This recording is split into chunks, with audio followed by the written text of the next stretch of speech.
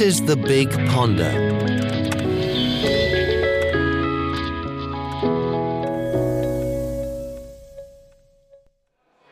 Here comes a Shiner Bock beer song for you, ladies and gentlemen. A 1, a 2, a 1, 2, 3, 4.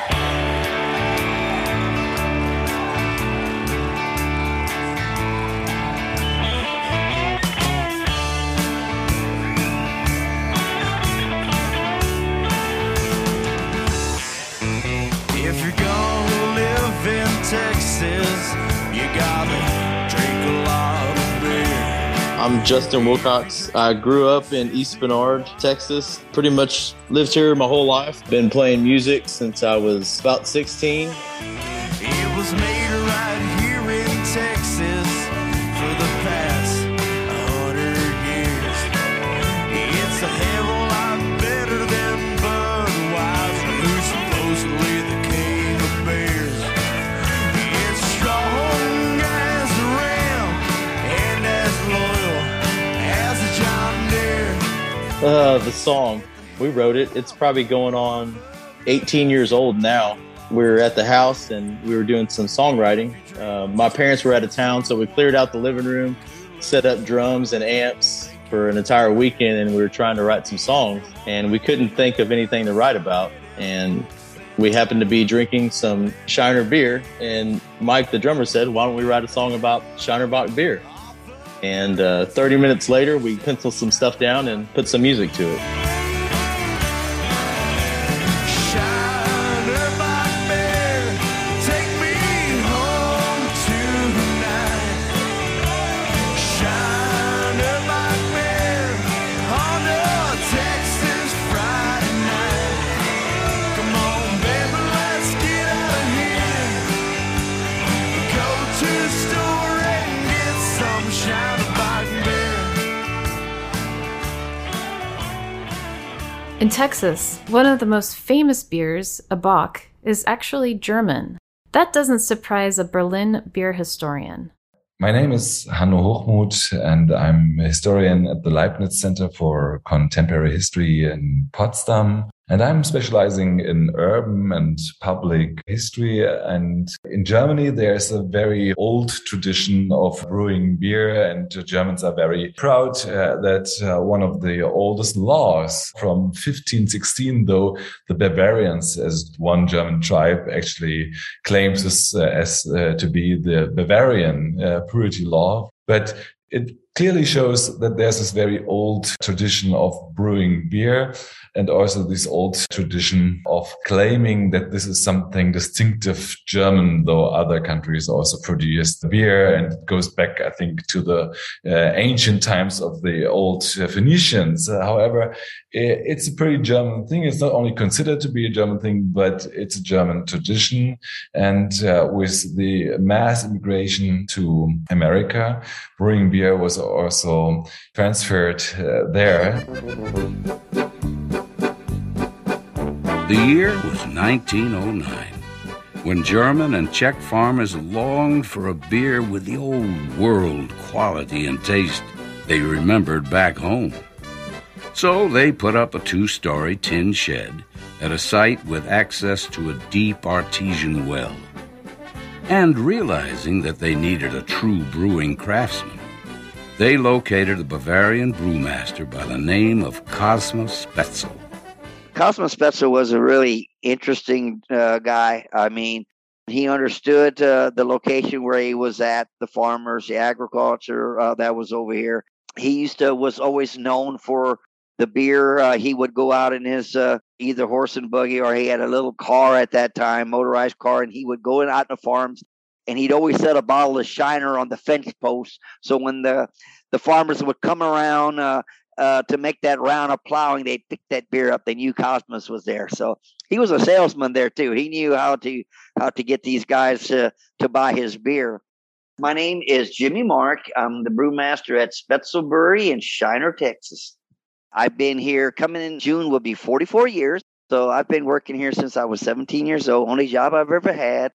Born and raised here in Shiner, Texas. My mother was Czech and my father was German. The Mauric, M-A-U-R-I-C is actually pronounced Mauric. The German and Czech farmers actually settled here in Shiner, Texas, because we had a railroad coming through, and this was a huge agricultural community. They were planting corn and cotton. Cotton was huge in Shiner. So they settled in to plant their crops, but they had no beer. Shiner, Texas is between San Antonio and Houston. We're in the middle of nowhere. I like to say we're in the middle of a pasture 50 miles from nowhere. That being said, they wanted their beer. So they actually started the Shiner Brewery Association. They dug a hand well right here on the banks of the Boggy Creek right here where the brewery is located now, because it was an artesian spring coming out of the ground. So they dug it right there. So they knew that was a great water source. So they dug their well so they had their water for their beer. They started this in 1909. We're 113 years old. So we've been here a long time. They started making beer, but they struggled making good beer.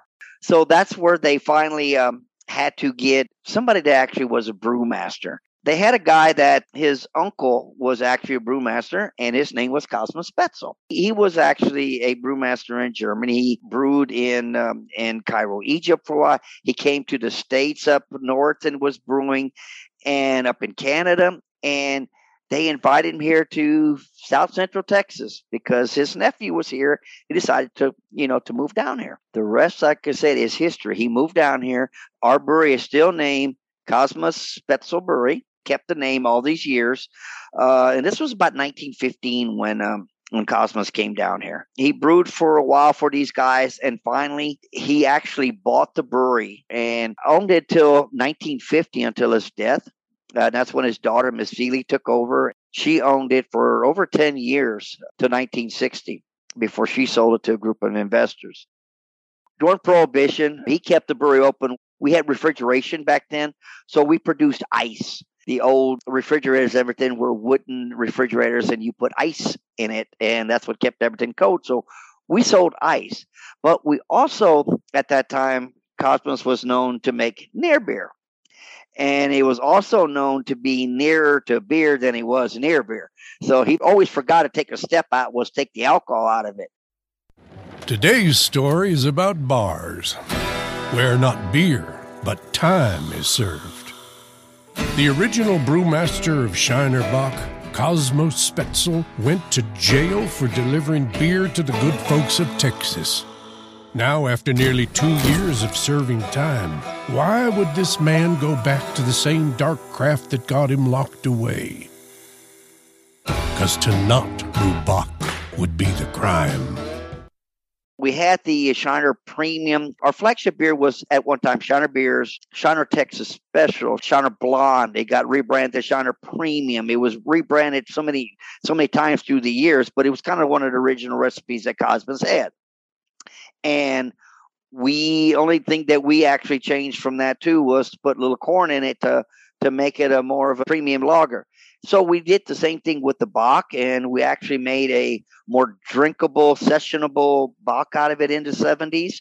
Hang on, Jimmy. What does sessionable mean? Sessionable means that you can drink a bunch of them, and again, it was a little lower in alcohol, not heavy, not highly hopped, not very bitter. So it's you can drink a bunch of these beers, back to back. Let's talk about funerals of the happy variety. See, back in the 70s, there were folks in Austin who liked music and Shiner Bock. Trouble was, there wasn't always a delivery truck for Shiner Bock. But there was a hippie man with a funeral car. Wisdom would say, don't put the fate of your beer in the hands of delivery hippies with hearses. Then again, wisdom does not drink. Austin, Texas is right down the road, huge college, city. And when we had this seasonal beer called Shiner Bock and we put it out there, it was very dark. It was out on the tables in pictures. And, I don't know if you hear the term for Austin is keep Austin weird. Well, they like stuff like that. It was unique. It was different. But this is what happened with the Shiner Bock. It was very drinkable. It's very sessionable. It looked very dark and intimidating on the table and in the pictures.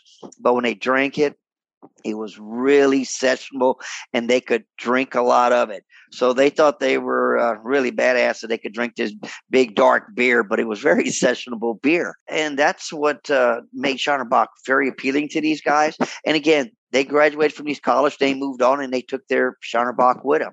And then it was a Texas thing, you know, it was Texas barbecue and Shiner Bock. In Texas, there's only one way to say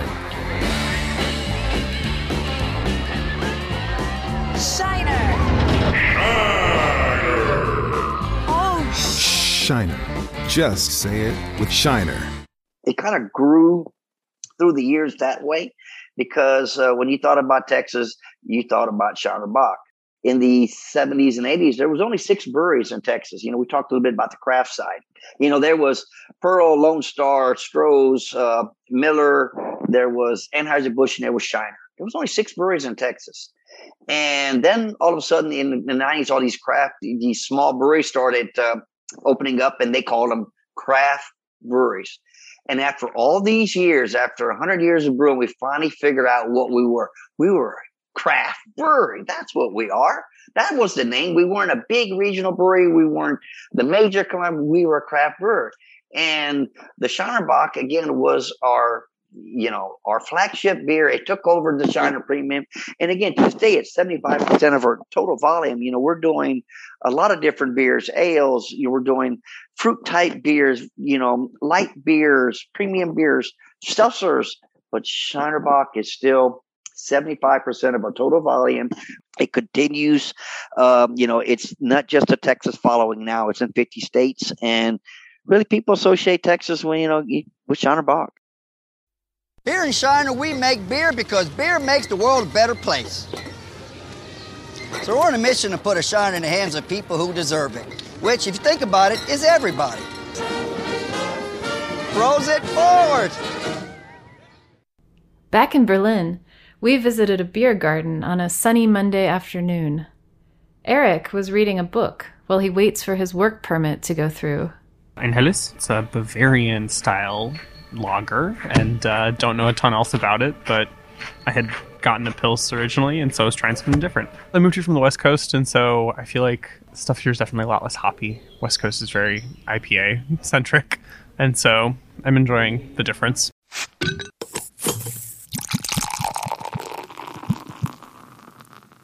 Also wir kommen ja aus Ostwestfalen, also Richtung Teutoburger Wald. Thorsten and Steffi are from the Teutoburger Wald. They're drinking Alster, which is beer with lemonade.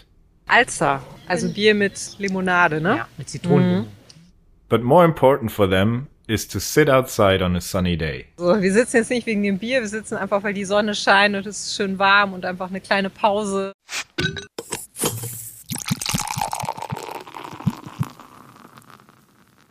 Laz has been coming to this beer garden since the GDR days, when, he says, it was a lot more proletarian. I drink Hefeweizen. Normally I'm a Pils drinker, but the Pils is very bad here around, so I have to take this one. You can't drink Berlin beer. You have all the big industries, the big breweries. It's not from here anymore.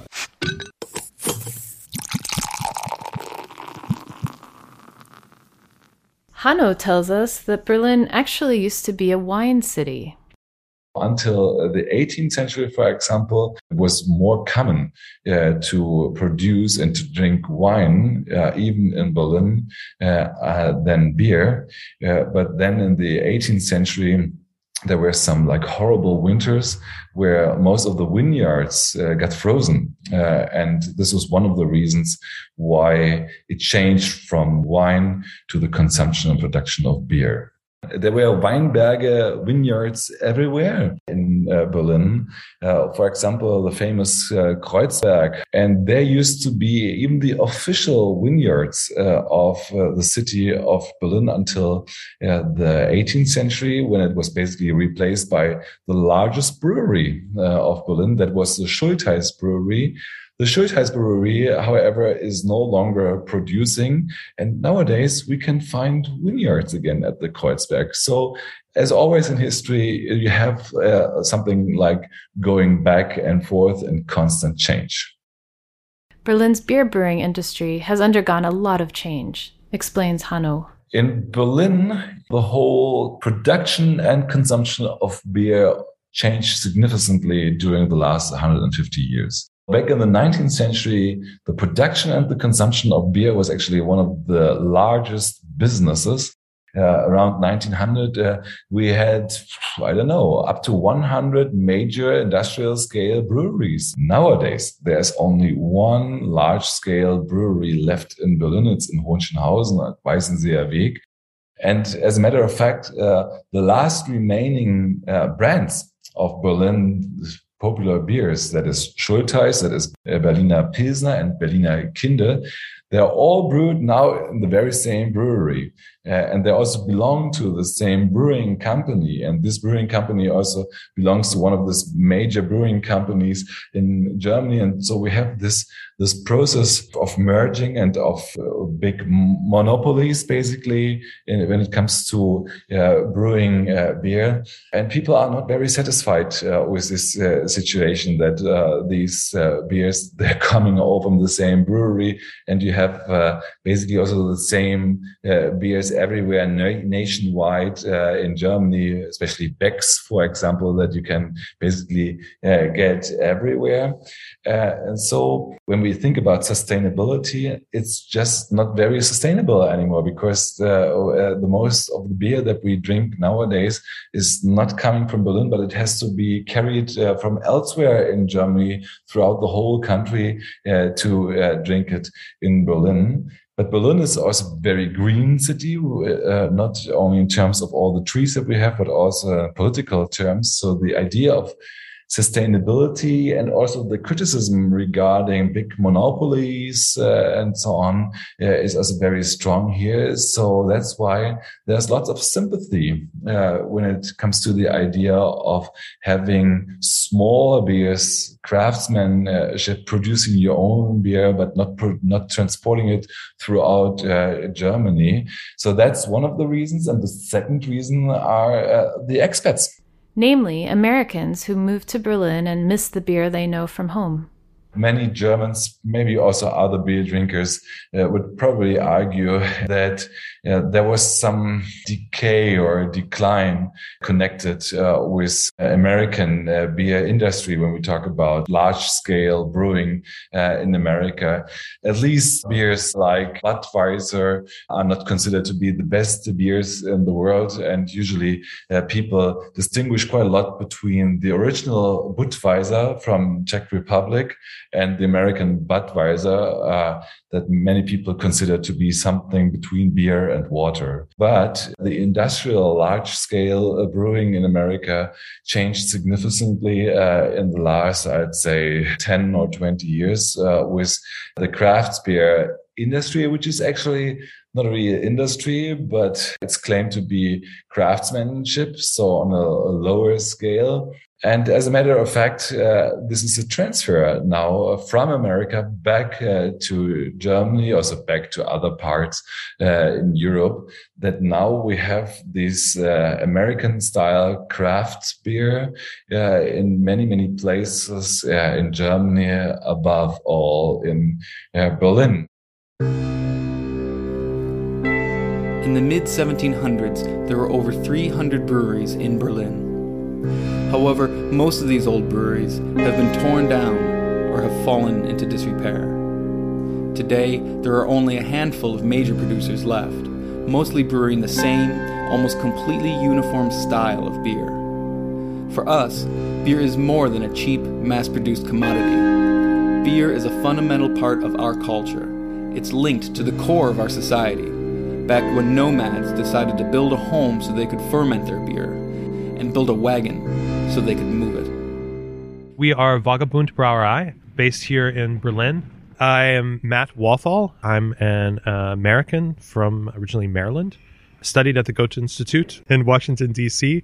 For a year, and I came to Berlin 2005, May 2005, basically for a summer vacation. And that extended out a number of years after I met my then girlfriend, now wife. And 2011, I started a brewery here. Basically started out of my kitchen. And now we're standing in front of our 3,000 liter brew system. So we went from 20 liters to 3,000 over the last couple of years. So was it always your plan to stay in Berlin and brew beer? No, absolutely not. No. I was planning to go to law school. I thought I would just have a summer in Europe. I knew Berlin well at that point and thought that it would be a good like home base to start. Then I got a TEFL certificate to teach English as a foreign language. And so I thought, yeah, I could teach a couple students, make some like money on the side, and then just travel around for the summer and then come back before going to law school. And then I learned that I could delay my LSAT scores and my law school applications. I could put them on hold. And that was sort of the death knell there, because then I could extend like to 1 year. And then I think the LSATs at that point, I could pause them for 3. And by the time I got to the 3rd year, I'm like, nah, I don't want to do that anymore. And I really just sort of got sucked into the Berlin culture. I was in a band. I was acting in theater here, in the English theater. I had lots of friends that were artists. And so that whole like, artistic subculture of Berlin, I did not want to leave. And it was randomly through that. It was like from our band that we started talking about the beers that we missed during practice, because I was drinking beer while playing music. And at that point, I mean, it still is very much the case that like 90% of all the beer that's sold in Germany is Pilsner. Certainly back then, this would have been around 2009, we were talking about where can I find a porter, where can I find a pale ale or an IPA, and all of those things. And then we really went on a long search trying to find them. And we couldn't. At least we did. We found I remember a very dusty 6-pack that has expired a year before, and I think we paid maybe 20 euros for it, just because we were so excited to find it. And then it really became a means to an end. If we wanted to drink those beers, we started to brew them at home. Yeah, that's what we did. And then we would brew the beer and then sell it at friends, for donations, at friends like art gallery exhibitions. And then at our own music performances, like in between, where we'd be selling merch and then our beer on the side. And then it was around 2011 where we decided, okay, let's go professional with this. But then it became a very weird thing, because certainly at that time, craft beer was not known here. And we spent a lot of time just thinking about the vocabulary for it. Because if you like craft, this has an andere Bedeutung auf Deutsch, it's a craft power. And then we thought are they going to think we're selling a Red Bull beer if we call it craft beer? But I mean, it's crazy to think now it's all over the place. Like, people know what it is. 2009, not a single soul knew, except from us, really knew what we were talking about, except people that had actually traveled to the US or the UK. So yeah, in a lot of ways, we were very much at the very forefront of craft beer here. The first beer you brewed, how was it? Here, not that great. It was alcohol. The first thing we did, the big mistake, is that we made a Pilsner, which is a lager. It's an industrial beer, a Pilsner. You need refrigeration. You need a whole lot of industrial equipment, and the kinds of things you don't have in your apartment. And we didn't have a proper refrigeration setup for it. We didn't have proper temperature controls, all of that. So it was a bad beer to start with. And then the big thing that we did not take note of was evaporation rate. Because so much water had evaporated, it went from what was supposed to be a 5% beer to a 9% beer. So it got us drunk. But it was not a good beer. It was not something that I really wanted to hand out. And some of the people that we shared that beer with, they were always very surprised of oh, really? You now have one of the 3rd largest craft breweries in Berlin, and that was your beer? I remember that one. It was really bad. But I mean, from that we quickly learned. I mean, the whole evaporation rate thing, we figured that out very quickly, that mistake. And it was always just process improvement after process improvement. Yeah. So now you're at a good quality. Yeah, definitely. And we have a very nice, modern, beautiful brew system here from Kasper Schultz out of Bamberg, which in my opinion is one of the Porsches or Mercedes of the brewing industry. Since the 1600s, they've been making brew systems. For the listeners out there, I highly recommend to someone in the brewing industry, if anyone, don't go to Oktoberfest. It's such a cliche thing to do at this point. If you really want to experience some really cool, unique German beer culture, go to Bamberg. It has the most breweries per person than any city in Germany. And there's these nice, beautiful, small little breweries that brew all kinds of beautiful Pilsners, Helles, smoked beers, dark beers, all out of there. The American brewing industry is all based off of German immigrants to a great deal. When I'm trying to push American craft beer on the German market, often I bring that fact up because they look at us as if, oh, America, you just drink like cheap industrial beer, which a great deal is true. But we also have this long tradition of brewing. A lot of that came from the German immigrants. We had Bocks and Hefeweizens and all of these different styles that were being brewed in the U.S. And a lot of that culture was sort of lost somewhat through Prohibition and then anti-German sentiment during the First World War and the Second World War. But then when the craft beer industry started back up again, a lot of those craft breweries then were seeking out German brewers. It's always been this mix of a sort of American experimentation and then German traditions and technology. That tradition of craftsmanship and pride made Cosmo Spätzle a legend. And it continues today at our little brewery in Shiner. In a small town, we have great work ethic here. You know, we have nepotism as best here. It's a family community. We have husband, wives, brothers, sisters, mothers, daughters working here. You know, it's just a huge family-oriented town. So, again, these people make great employees because they want good beer too, and they know that their parents or their mother or whatever be on their butt for not making good beers.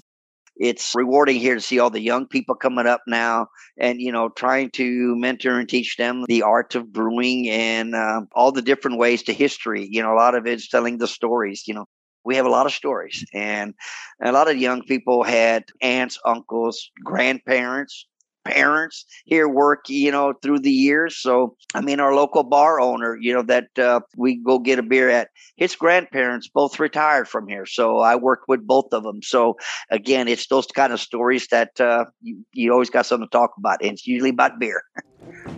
Next time you're in town, stop by the Shiner Hospitality Room. Our hospitality is delicious. Enjoy your Shiner from our town to yours. Rosits.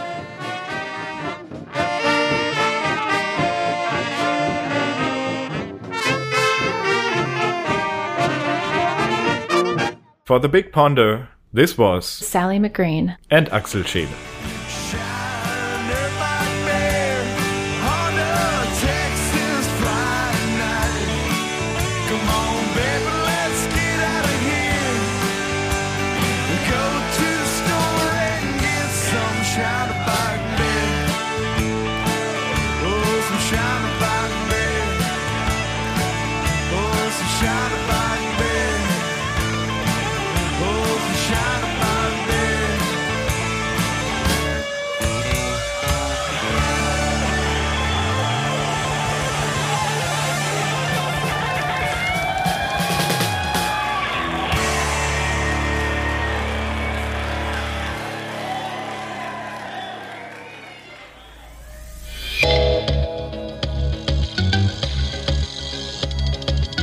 You've been listening to The Big Ponder.